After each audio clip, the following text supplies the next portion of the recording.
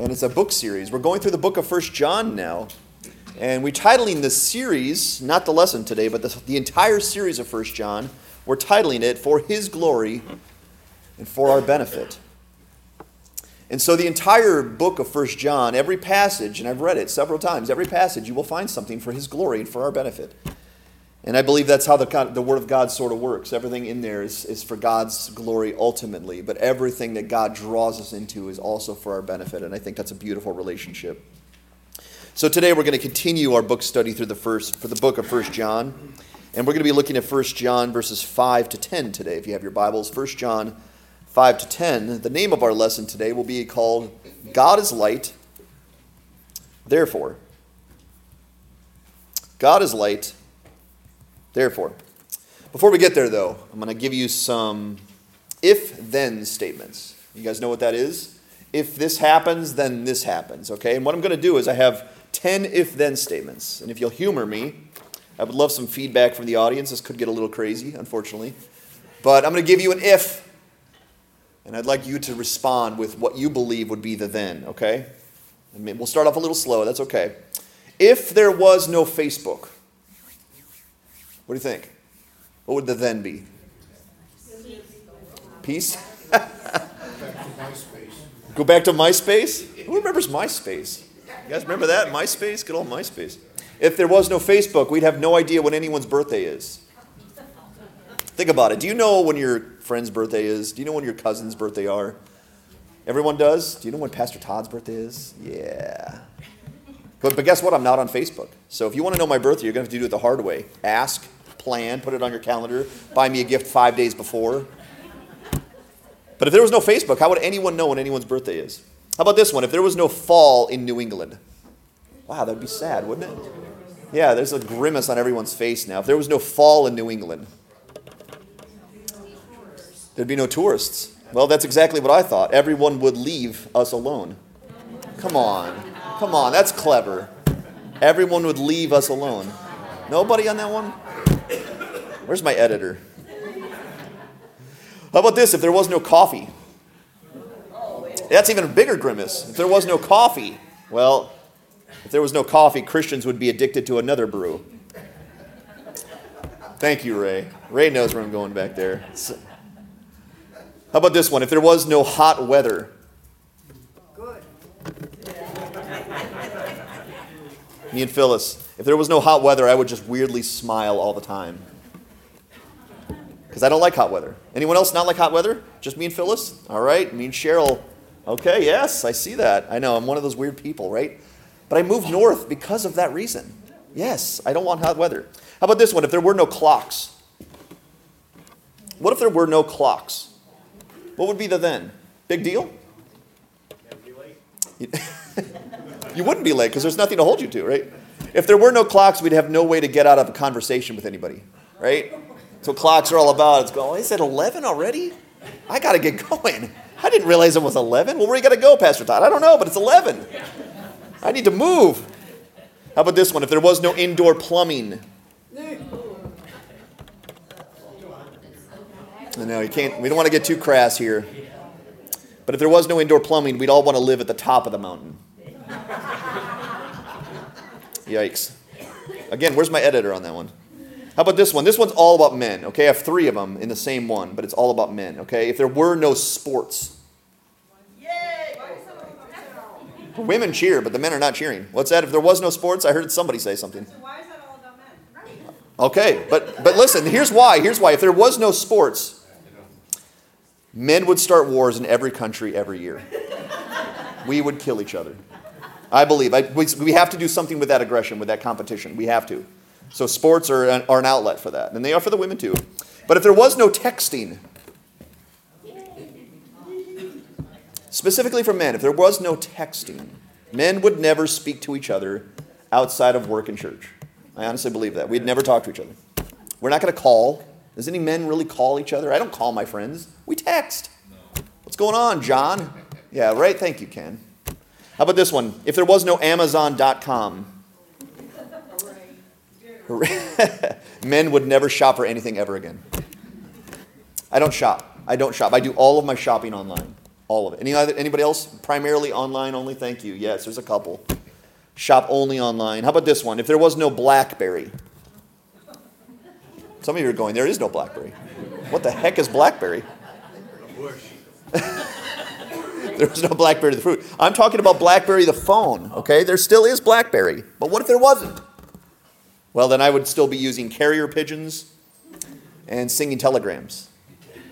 Imagine getting an email from me in a singing telegram. How awesome would that be? How about this one? If there was no icebreaker before the sermon. And one time there wasn't. But what if there was no icebreaker? Well, you'd still be in bed. Come on, that's not true, is it? That's right. And number 10, if there were no moose. Where do you think I'm going with this one? If there were no moose, well, everything would be exactly the same as it is now.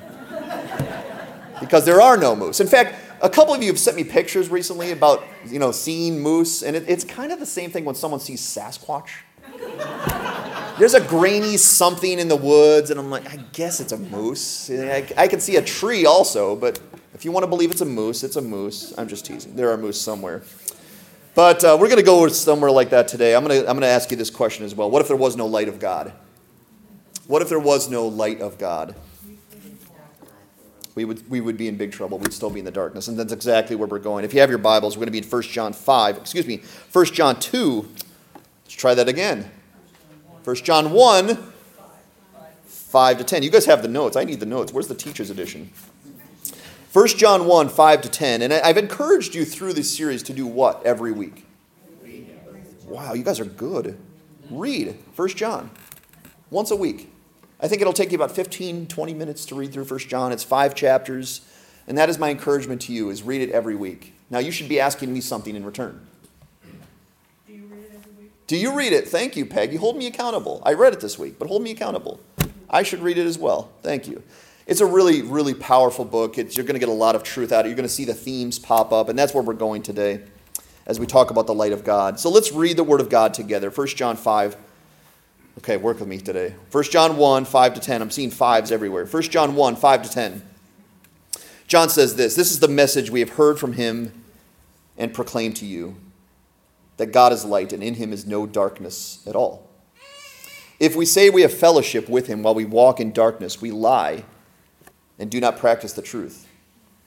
But if we walk in the light as he is in the light, we have fellowship with one another, and the blood of Jesus' Son cleanses us from all sin. If we say we have no sin, we deceive ourselves, and the truth is not in us. If we confess our sins, he is faithful and just to forgive us our sins and to cleanse us from all unrighteousness. If we say we have not sinned, we make him a liar, and the word is not in us. The word of God. Our simple outline today is this. Number 1, light began the world. Most of you will know that and be reminded of that. But light began the world. Number 2, we're going to look at the equation that John gives us. There's an equation that pops out in this passage, and we'll discuss that. And number 3, we are desperate for the light of God. We're desperate for that light. That's our outline that we're going to go to today. Let's start with this, because John does this. He uses what's called logical reasoning. Okay, he's going to give us a thesis statement, and that's verse 5. And after he gives that statement, he's going to base the next 5 verses upon that statement. And he's going to use logic. Logic, it's kind of how the brain functions together. It's like a big puzzle in your brain to put things together logically. And he's going to reason with us today. Based on that thesis statement that he gave us in verse 5, he's going to use logic and reasoning. He's going to use an equation to help us understand where he's going today. Now, any mathematicians out there? Anybody good at math? Anybody good at algebra? Is that an Ophir? We got nobody? I was good at a couple subjects in school. I was good at algebra, and I was good at grammar and chemistry. I know why I was good at chemistry. I watched a lot of MacGyver. I was good at grammar, and I was good at algebra, I believe, because it worked logically in my brain. I understood the concept. Now, don't think I was a very smart student, because I also almost failed geometry and lit. So it just depends, right? Sometimes you do really well at subjects, and sometimes you do very poorly in subject. But does anyone know the answer to this question? 1. Does anyone else have a different answer? 9? Okay. We got some different opinions here. Okay. Well, I'm going to work it out for you because I'm trying to remember my algebra here. Well, what do we do first? Parentheses. So we add the 1 and the 2, and we, of course, get 3. What do we do next? Multiply the 2 and the 3. Good job. And what do we come out with? 6. And then what do we do? 6 divided by 6 is 1. Not to be contradictory, but you're technically supposed to go left, right? Oh. So is it not 1? So you do, so it's 6 divided by 2 times. Nope. Oh my word. This is going to get real. You know what? I don't even know. I did it the way I remember it. But if that's wrong, then so be it. Okay, we're going to have to figure this out. I'll send you a lengthy email later with several videos, okay? And we'll figure this out together. But I think it's 1. I did it the way that I was taught. If I'm wrong, blame my teachers, okay? Don't blame me. That's what they taught me. Anyways, John's going to give us something like that today. He's going to give us an equation. He's going to give us an equation, and he's going to start with logic. Now, I'm going to give you another logical statement. Read that. Let's read this together. Before you criticize someone, you should walk a mile in their shoes. That way, when you criticize them, you're a mile away and you have their shoes. It's logical, right? If you criticize someone, be a mile away with their shoes and things will go a lot better. I love the logic there. It makes perfect logical sense. And you know the Word of God does that too? The Word of God is logical. Now, some of it, again, is beyond our thinking. I understand that we have to elevate our thinking sometimes to receive some of the hard truths that God gives us. So not all of it can fit into our tiny brains. But there is a lot of the Word of God that logically can be put together as well. And John is going to use that today to help us understand what he's saying. So here's the thesis statement. This thesis statement comes right out of verse 5. And this is what John says. This is the message we heard from him and proclaimed to you. Now, if you got to remember last week's lesson when we looked at the first 4 verses. John did not understand these things from hearsay. John understood them as an eyewitness. John said in chapter 1,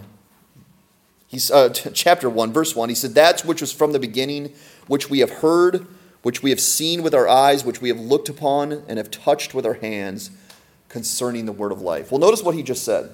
This is the message we heard from him and proclaimed to you. The very mouth of Jesus uttered this phrase to John. So John heard it as an eyewitness, a first-hand eyewitness that came right out of the mouth of Jesus. So this has an enormous weight as John is stating it. And this is the thesis statement that he's going to base his arguments on following these verses.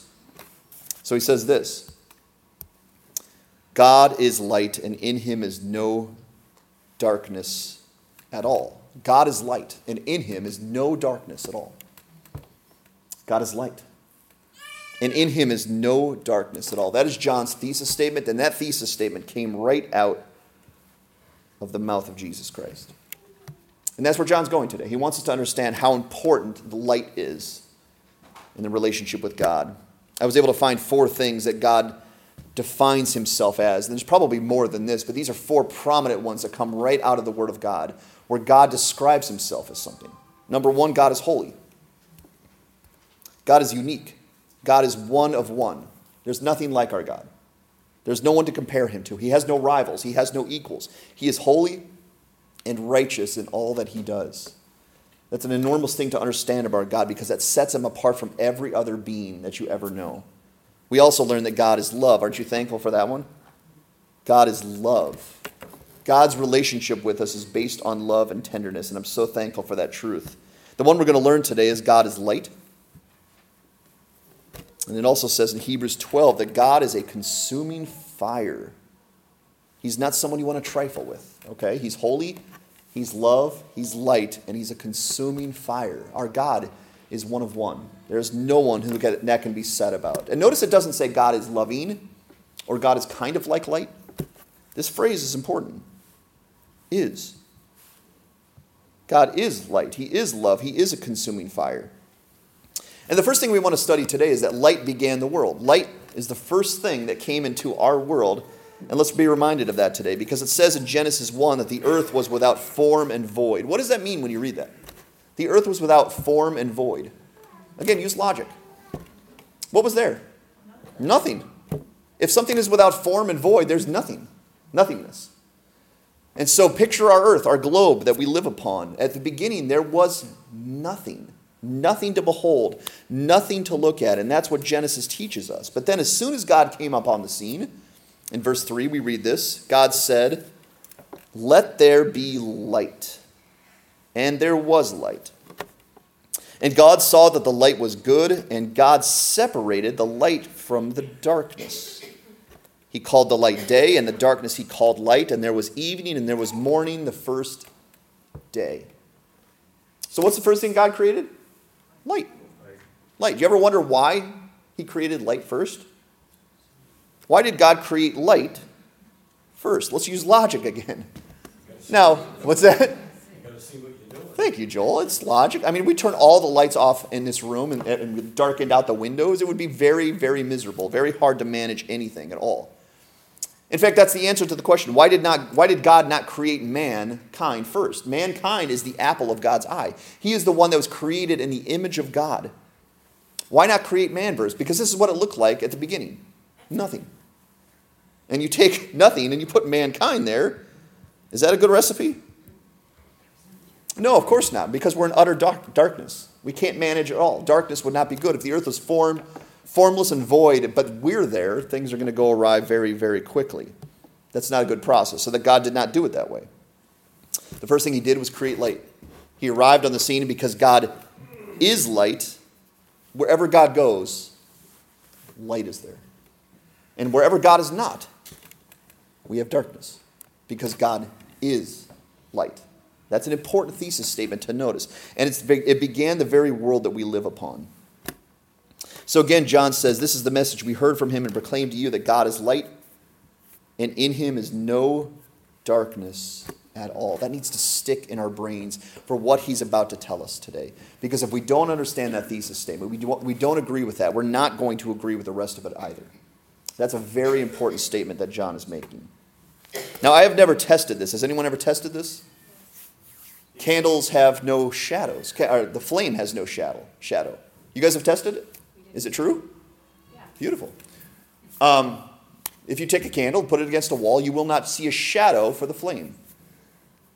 It's a cool little object lesson, because there's no shadow with light from the light itself. Now, of course, it casts shadow. You can see the shadow of the stick itself, and the light can cause that. But in the light itself, notice there's no shadow for the flame. And I think that's an interesting illustration for God. That wherever God is, it's only light. It's only light. In fact, let's look at God's relationship with darkness. If you look through the Word of God, if you read through, God has a complex relationship with darkness. Every time God and darkness come together, we have issues. If you remember the one that we call Satan or the devil, his name used to be Lucifer, and he used to be an angel in heaven. But Lucifer's heart turned to pride. He wanted to usurp God. He wanted to be God. And so what happened when Lucifer turned to pride and turned to darkness? God kicked him out of heaven, because God is light and in him is no darkness at all. There will be no darkness in God's dwelling place. Adam and Eve were created, the first people upon the earth, in paradise, in the Garden of Eden. And what happened as soon as they turned to darkness? As soon as they turned to evil, they were kicked out of paradise, and God cursed mankind. Because God is light and in him is no darkness at all. If you remember in the days of Noah, things had become very dark, very sinful, very evil. And after God was patient with his people, he eventually had to deal with darkness. And what did he do? He destroyed the world with a flood, because God is light and in him is no darkness at all. Sodom and Gomorrah, two very evil cities living for sexual immorality. What did God do with those cities? He torched Sodom and Gomorrah with fire from heaven. And it's interesting how he even did that. With light from heaven. Because God is light and in him is no darkness at all. When Jesus Christ came to this earth, Jesus Christ is the light of the world. But do you remember what happened when Jesus stepped on the cross? What happened to the sky? For 3 hours in the middle of the day, it went dark. Symbolizing the broken fellowship of God and his Son, because Jesus, although had committed no sins, he stepped in the place of sinners. And when God and darkness come together, he turns his back on darkness, because God is light and in him is no darkness at all. Hell also has been called out of the outer darkness in Scripture.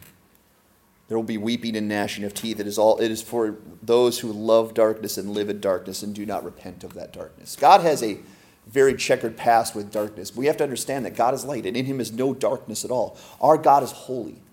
He does not wink at darkness or sin or evil. He destroys it, he defeats it. In fact, let's just take a little bit of a journey and look at some verses about light. We're going to have to do this quickly, but it's going to support our thesis statement so that we can go forward strongly. Look at some of these verses from the scripture regarding light and darkness. In Romans 1, Paul is making an argument that people have basically gone their own way. They've rejected God. They've made a mess of their lives. And so he says in verse 21, although they knew God, because you know that everyone knows God in their hearts, by nature, everyone knows their Creator. Now, some admit to not know their Creator. In fact, I found this quote from Charles Spurgeon. He said, atheism is a strange thing. Even the devils never fell into that vice. And it's true. It says in James that even the demons believe and tremble at the very name of God. So Paul says, although they knew God, they did not honor him as God or give thanks to him. But they became futile in their thinking, and their foolish hearts were darkened. As soon as you take God out of the picture, what happens to your heart? Darkness. Because God is light, and in him is no darkness at all. When you suppress God, when you move away from God, you are in outer darkness. So basically, who turned out the light? Who turned out the light in our society, in our culture? You look around, there's a lot of darkness. Well, it's basically proving Scripture. We want God out of the picture. The culture does. We don't want God. We don't want his rules. We don't want the laws that he made the world with. We're going to destroy everything. We're going to recreate everything and make it our own universe with our own rules, do anything we want. And as soon as you take God out of the picture, what happens to the culture? Darkness. Because God is light. And in him is no darkness at all. And we need to understand that. In Matthew 6, Jesus is speaking and he says this. He says, the eye is the lamp of the body. You ever thought about that with your eye? It's the lamp of your body. If your eye is healthy, your whole body is full of light. But if your eye is bad, your whole body will be full of darkness. If then the light in you is darkness, how great is the darkness? Jesus is basically saying whatever you look at with your eye, whatever you focus upon is what your body receives. If your light is focused upon light, focused upon God, focused upon the Lord Jesus Christ, your whole body will be full of light. But if your focus is upon darkness, your whole body will be full of darkness. And if that is true, how great will the darkness be? Think about that time that you lived before Jesus Christ. What was characterizing your lifestyle? I remember mine. And the simple, basic answer, the bottom line was darkness. Now, you take any of us, even if you put us in a very common room, a room that we're very familiar with, and you turn off all the lights, all of them, pitch black. You ever done that? You ever walk down a staircase or try to manage your living room and you're too lazy to turn the lamp on like I've done every now and then? Because I know the room. I know where I'm going. I don't need to go turn the light on. What typically happens? Yeah, I fall. I bump my head. I stub my toe because I can't navigate properly. In fact, if someone was watching me navigate a pitch black room, I think it'd be quite hilarious. Because I'd have no idea where I'm going, no idea what I'm doing. I'd just be fumbling about, groping about, and trying to find my way. But as soon as I have light, I navigate. I navigate clearly. Well, he says the eye is the lamp of the body. If you're focused upon light, your life, your body will have light within it. But if you're looking at the wrong things, and as a pastor, let me encourage you this way. What are you focusing upon? What messages are you sending to your brain, into your body, into your heart? Is it one of light? Is it one of God's word? Is this where you get most of your messages from God's word? Because there's a lot of messages out there, a lot of them. In fact, they're gaining popularity, gaining momentum. There are so many messages being sent to our brain in our culture, and sadly, many of them have nothing to do with light. And we need to be careful that what we focus upon is God's light, because if we don't, our whole body can be full of darkness, and then how great will the darkness be? And that's a picture. I drew that heart. That's actually impressive for me. It doesn't look like a donkey or a giraffe or something like that. When I draw hearts, my kids are like, what is that? That took me 9 hours. But it's kind of a picture of what your heart would look like. You take God out of it. You don't focus on God's light, God's truth. None of us are that smart. None of us are that capable. If we don't have the light of God, we cannot function properly as people. We can't. We will go the wrong way. We will navigate to the wrong things. We will choose things that will hurt us. I can tell my children do this on a regular basis. If they don't listen to their parents' instruction, they can harm themselves greatly. Because God and mom and dad are all there to teach us truth and help us walk in light. 2 Corinthians 6, Paul says this. He says, do not be unequally yoked with unbelievers. Don't be too close a fellowship with unbelievers too long. Why, Paul? Why should I not be unequally yoked with unbelievers? He says, for what partnership has righteousness with lawlessness? What fellowship has light with darkness? The answer is they have none. They're polar opposites. Light and darkness are two polar opposite things. So he says, be careful how closely yoked you are to unbelievers, because that's not a working equation. Any time in Scripture that seemed to happen, anyone went their own way and got yoked with someone who was not following God, typically the light went out and the darkness took over that relationship. So Paul's telling us they're two totally different kingdoms. We have the kingdom of darkness. We know who rules the kingdom of darkness, the devil and his minions. And we know who rules the kingdom of light, the Lord Jesus Christ and his followers. But they're two totally polar opposite kingdoms. These do not mingle with one another, okay? They hate each other. So Paul and God and Jesus are reminding us to not have close association and fellowship with the darkness. Now, of course, are we supposed to be in the world? Are we supposed to have relationships with people of the world? The answer is yes. But if we're spending our primary chief time around unbelievers, if we are yoked very closely with darkness, it won't be long until darkness starts to take over our lives. So that's number one. Light began the world. That's our first thing. The next one is the equation John gives us. The equation. He says in verse 6, if we say this, that we have fellowship with him, with who? With Jesus. While we walk in darkness, we lie and we do not practice the truth. Now, remember the thesis statement. He said, God is light, and in him is no darkness at all. And now he tells us in verse 6, if we claim to have fellowship with God while we walk in darkness, and darkness is not just the absence of light physically, it's also the absence of righteousness. It's the absence of God's truth. Darkness can be equated to evil.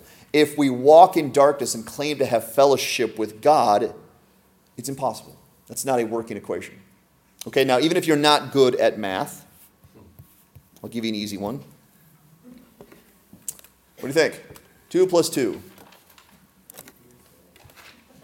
It's 9. No, it's not 9. Anyone confident in this one? It's 4. 2 plus 2 is 4. John has given us this simple, basic equation, but it's one we have to understand, because if we don't understand this, we can go awry spiritually. If we claim to have fellowship with the one who is light while we walk in the darkness, it cannot be. It cannot be, and we do not practice the truth, because God is light, and in him is no darkness at all. Now, has anyone tested these equations? We just 2 plus 2, I know that one. If you give me 2 and then give me another 2, I'm going to have 4. But what about E equals mc squared? Anyone tested that one? Is that one true? Was Einstein right? We don't know. Okay, good to know. We're not that smart to figure it out. We'll just trust you, Einstein. E equals mc squared. But it's a working equation, right? There are equations that work. There are equations that don't work. Trust me. I did several of those in algebra class too and got wrong answers.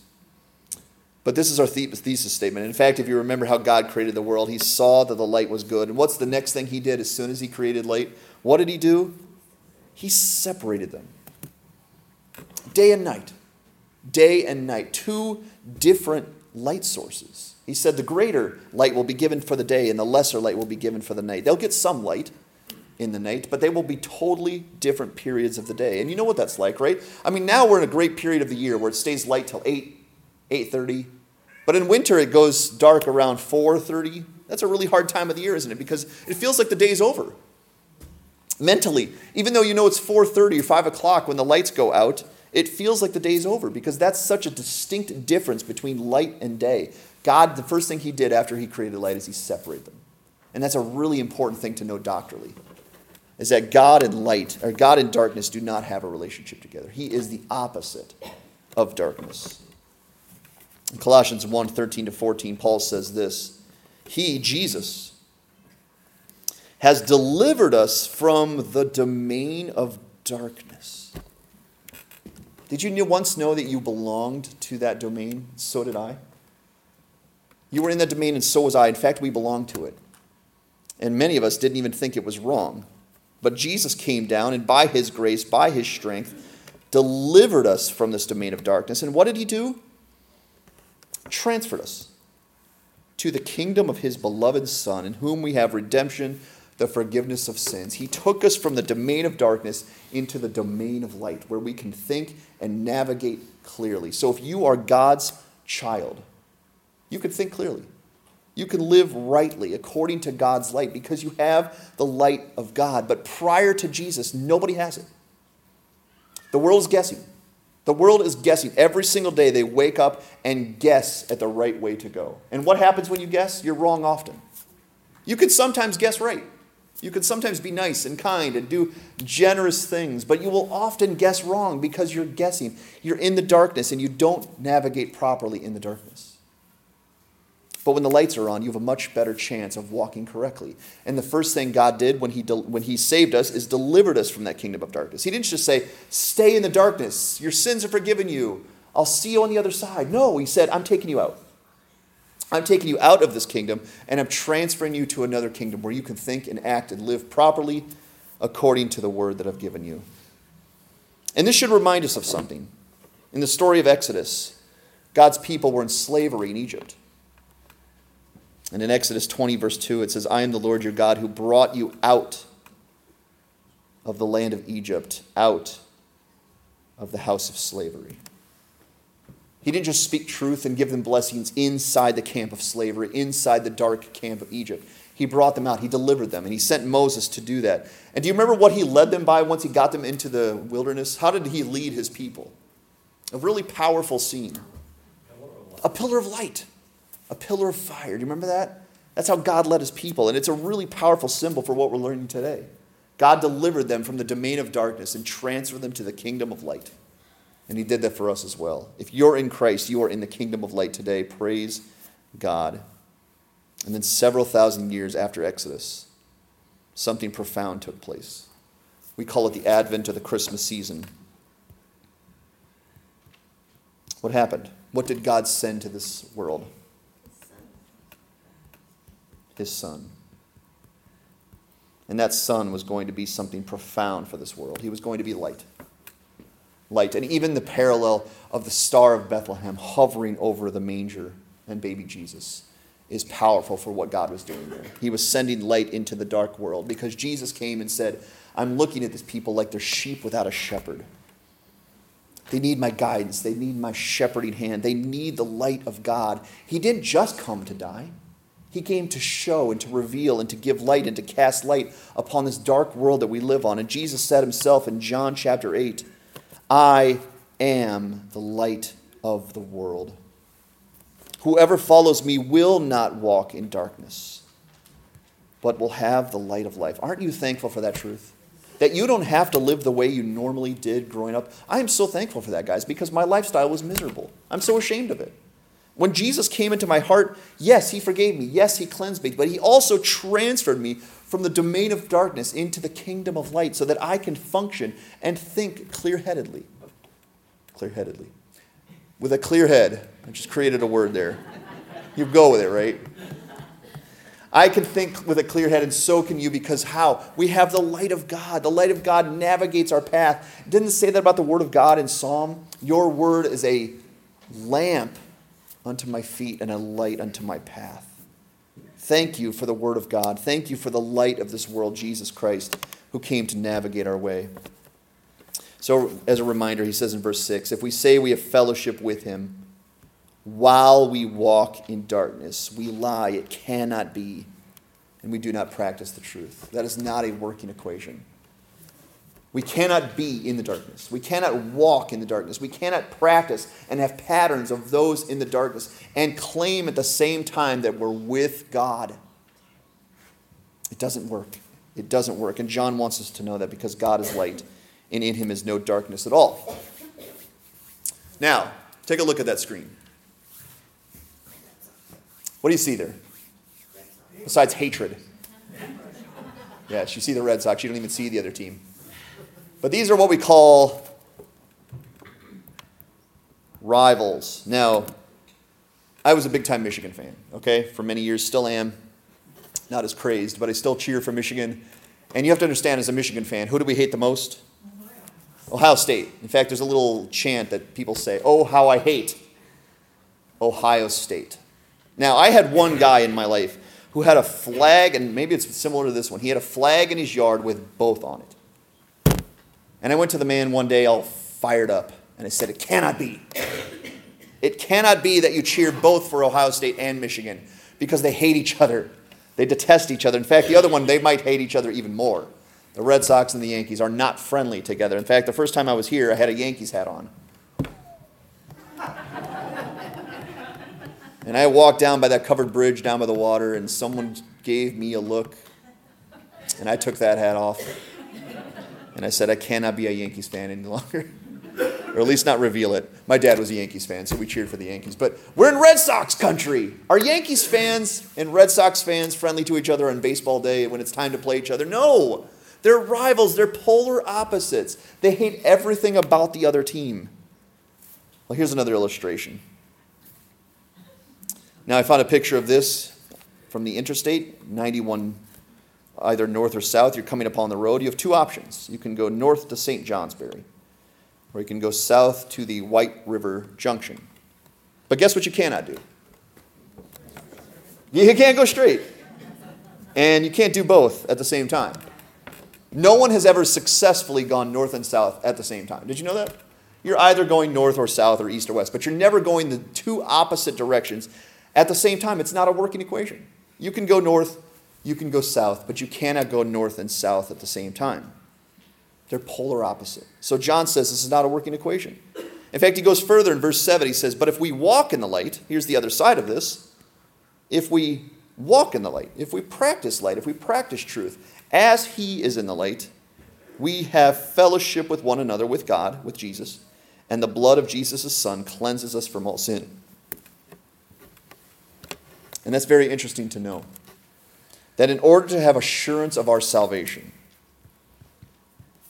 I'm going to say that carefully. I'm not saying in order to get saved, we have to walk in light. But in order to know that we're saved, we must be in the light. He says if you're not in the light, there should be a problem. Because 2 + 2 = 4. The equation is simple. God is light, and in him is no darkness at all. So if you want to know you're with God, where should you be? In the light. In the light. That's how you know. That's how God has built it. So that when you're in the light, you're assured and you're confident that you have a relationship with God and you know where you're headed. And in the darkness, you're supposed to question that. You're supposed to, because it doesn't work. So he has built the proof of salvation into this system. And again, this is not how you get saved. I want to be very careful saying that. How you get saved is simply by believing in Jesus. And once you believe, once you repent of your sins, you are saved. And God gives you his Holy Spirit. But how do you know? Don't you ever wrestle in those periods going, am I really saved? Does God really love me? Well, he's built this system so that we know. He allows us to obey. He allows us to listen to his truth. He allows us to look into the Word of God and say, I will obey that. I will practice that. I love you, Jesus. I will do what you've called me to do. And when you're doing that, the proof of your salvation, the assurance that you're a child of God, is sky high. You have that proper fellowship with God. And when you're walking in error and truth, you don't feel close to God because you're not. You're not supposed to feel close to God in the darkness. And here's what we have, okay? And we used the screen a little while ago when Jesus was going to Judea. Remember that? To save his friend Lazarus from death. And they said, you can't go to Judea. That's where they were seeking to stone you. And Jesus said, I'm going wherever the light is. If you walk in the day, you're going to be fine because you have who with you? God. So regardless of the seeming danger, if you're in the light, who's with you? God. If you obey the truth of the Word of God, no matter how scary the enemy makes it look, is it terrifying if God is there? The answer is no. Where's the real scary place? Away from God. And in that scene, the disciples are seeking to talk Jesus into staying in safety. But God's will was that he went to Judea. So Jesus had to remind them that if we go in the light, we have God with us. And if we stay in the darkness, we don't. And what John is basically telling us, that if you're saved at some time in your past, guess where it will always lead you? To follow God, to follow God's word, to follow God's commandments. If you claim to be saved and you find yourself over here, you're supposed to question that. And now what I'm not talking about is you can't ever slip and fall in the Christian life. Okay, that happens to all of us, even pastors. Every now and then we will flirt with the darkness. Every now and then we'll take a peek at the wrong path. What John is basically saying is if you find yourself living in the darkness, walking in the darkness, practicing things of the darkness, you're supposed to question your salvation. Because God's light will always lead you on God's path. Always. Because God is light and in him is no darkness at all. So he says, if we walk in the light as he is in the light, we have fellowship with one another, and the blood of Jesus, his son, has cleansed us from all sins. That's how you know. In the light. That's how you know. That's how you know you're a child of God. You can do child of God things. You can practice truth. You can think with a clear head. You can listen to the word of God, the truth of God's word, and you can properly navigate upon this earth. Therefore, you know I must be a child of God, because how could I do that without the light of the world in my life? So he says, walk in the light. Don't just claim to have the light. Walk in the light. Learn truth, and then navigate to it. Jesus says, come to the table and have fellowship with me. Those who love the light, those who want to be in the light, I am the light of the world. I have come for you. Come and have fellowship with me. So now, John is going to bring up something here. Have you guys ever heard of the term a swinging pendulum? You guys ever heard of that, or even seen one of those ones on the desk that do that with the little balls? They go back and forth. That's a swinging pendulum. Well, John has basically just told us that one thing is impossible. It's impossible to know that you're a Christian, have fellowship with God, while you walk in the darkness. So you know what's common for mankind when they hear something is dangerous? You know what we do? And it's natural. We run to the other side. We run as far away as we can from one danger to get away from another danger. And what we find ourselves doing is we end up going from one cliff to the other. So John is going to basically bring up this other possible danger, that one could lead us into the other. We've just learned that walking in darkness is not a good thing, is not something God has for us. Now, the conclusion could be made going, well, if that's true, if Pastor Todd, what he's saying is true today, then Christians must be perfectly sinless. Christians will have no sin at all. They will be perfect. They will be holy in every possible decision of their lives. Is that true? No, it's also not true. And we need to be careful of the swinging pendulum. And John's going to help us care for that last one, because we're going to go to point number 3 today. We are desperate for the light of God. He says in verse 8, if we say we have no sin, because that's an easy conclusion to make, if you realize that you're not in the darkness anymore and God's delivered you from the domain of darkness, we never sin. We must never sin. We must never do anything wrong. And John says, well, that's also not true. If we claim to have no sin, what do? We deceive ourselves and the truth is not in us, because that's also not a working equation. We live in a sin-cursed, dark world. We are frail, feeble human beings, and on occasion, at times, we break the commandments of God. We walk in error. We take a peek at the dark road. We go back to our former sins. And John wants us to be careful by basically saying, well, if we're not in darkness, we're perfectly in light. We must be like God already, perfectly sanctified. And John says that's also not true. And so what we have, and I've seen this happen before. I've seen people go too far on the other side going, well, I'm a Christ follower, and therefore Christ followers, we don't sin. We don't make any errors. We live perfectly according to God's standard. And if you know your own heart, you know that's not true. Pastors even know that's not true about themselves. I do not live the perfectly sanctified life all the time. I don't. I'm just going to be honest with you today. I don't. I am not the fairest of them all. Now, back in the day, Jesus had a lot of encounters with people who believed this very thing. Who were they called? The Pharisees. The Pharisees thought they were the most righteous, pious creatures that ever lived upon God's earth. And so they had these interactions with Jesus all the time. Jesus like, I'm the light of the world. I'm the Savior of the world. And they said, well, we have Abraham as our father. We don't need you, Jesus. We're not sinners. We're not in darkness. We have no need for you. We're already cleaned up. We're already buttoned up. We are already law-keeping people. We have no need for salvation. They had bought into the swinging pendulum. If we're not in the darkness, we must be perfectly righteous individuals all the time. And they often had interactions with Jesus and eventually killed Jesus because they hated what he was saying. And therefore, we have two cliffs that we need to be careful of. Two dangers, not one danger. Claiming we're walking in darkness while we fellowship with God is a cliff that can lead us to a very bad place because it's not true. If you're walking in darkness, you should investigate your heart.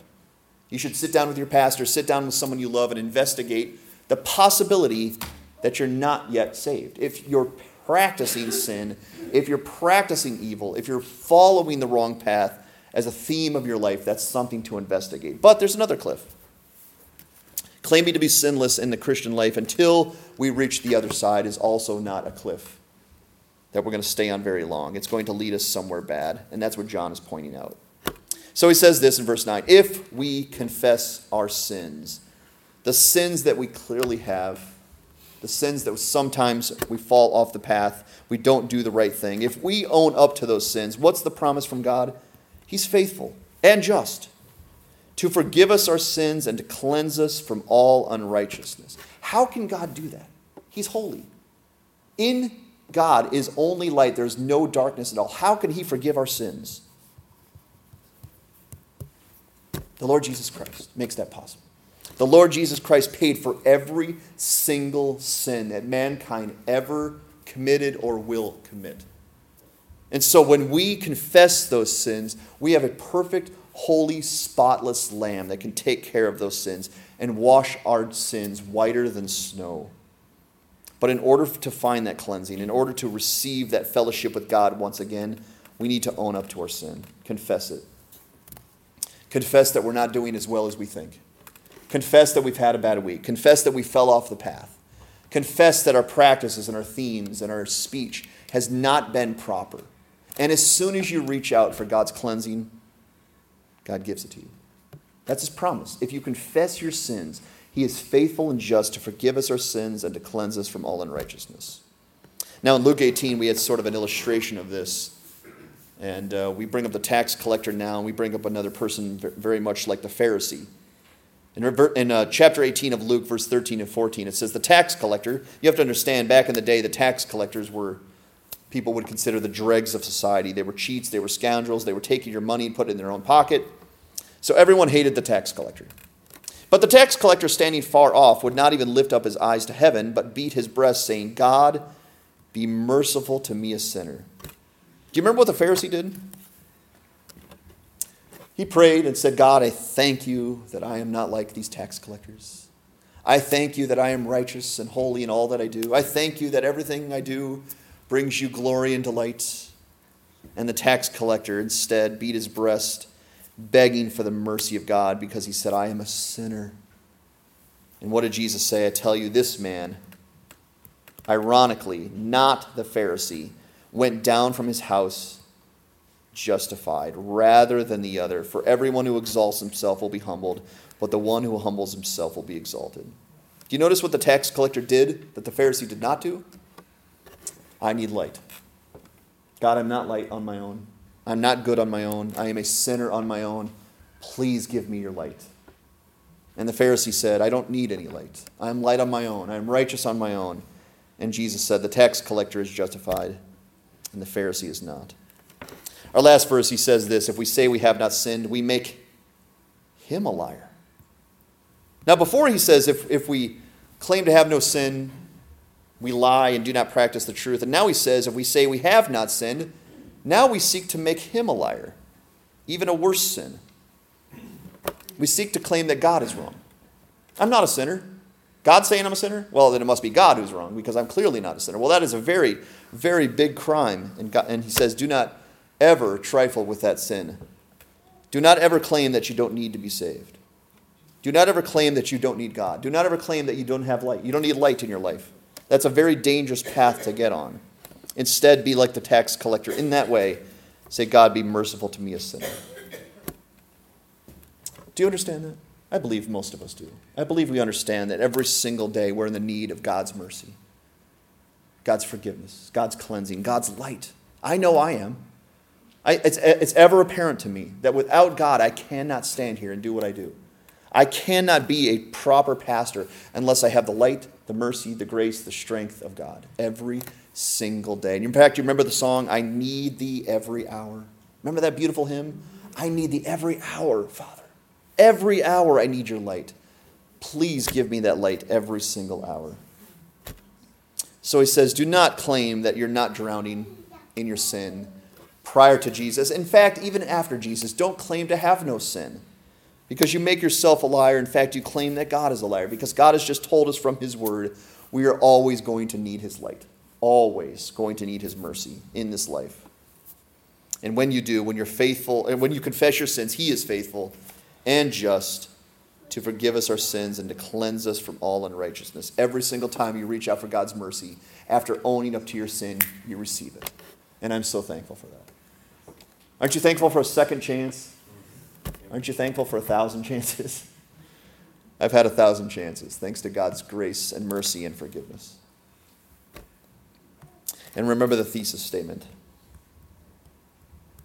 This is the message we heard from Jesus, from the mouth of Jesus himself, and proclaim to you that God is light, and in him is no darkness at all. Maybe you guys remember this game. My kids still play this game to this day, which I smile at a little bit. It's called Sin. It's called The Floor is Lava. We actually changed it to Sin is Lava. We like to spiritualize things in our house. But the kids love this game called The Floor is Lava. And so the concept is very easy. You have things on the floor or couches, things that are not lava, and the rest of the carpet is lava. And the concept is stay off of the lava so that you don't burn your little feet. And the kids love this game. Well, John is giving us a similar instruction. In John 12:46, Jesus said, I have come as light into the world so that everyone who believes in me will not remain in darkness. Do you know that's why Jesus came? So that we don't have to walk in darkness anymore. Because I hoped we've learned by now how miserable it is in the darkness. I don't want to live in the darkness anymore. I don't.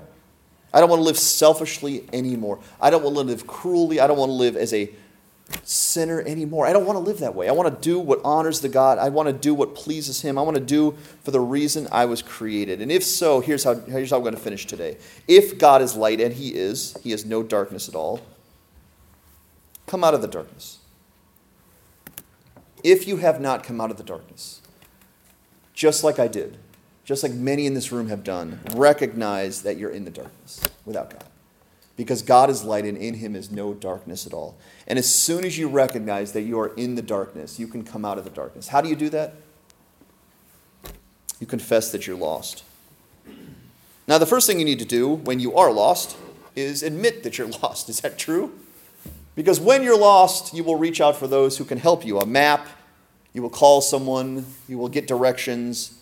But if you don't admit you're lost, which I guess is a very big problem for men, I've heard. Men do not like to admit they're lost. They will just keep driving until they figure it out on their own.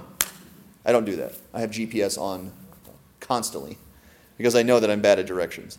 But as soon as we admit we're lost, we can reach out to help. And that's what God is telling us today. If we're sinners, if we understand that we've broken God's commandments, if we understand that we're doomed without him, we're walking in darkness without him, guess what we can find? Forgiveness. Cleansing from all unrighteousness. We can be saved this very hour. And I encourage anyone in this audience who's listening to this today, who may come to the conclusion for the first time, I'm in the darkness without Jesus. I'm in the darkness.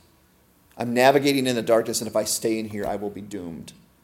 To simply reach out to Jesus. Call out to Jesus today, and you will be saved. Number 2 is don't look back.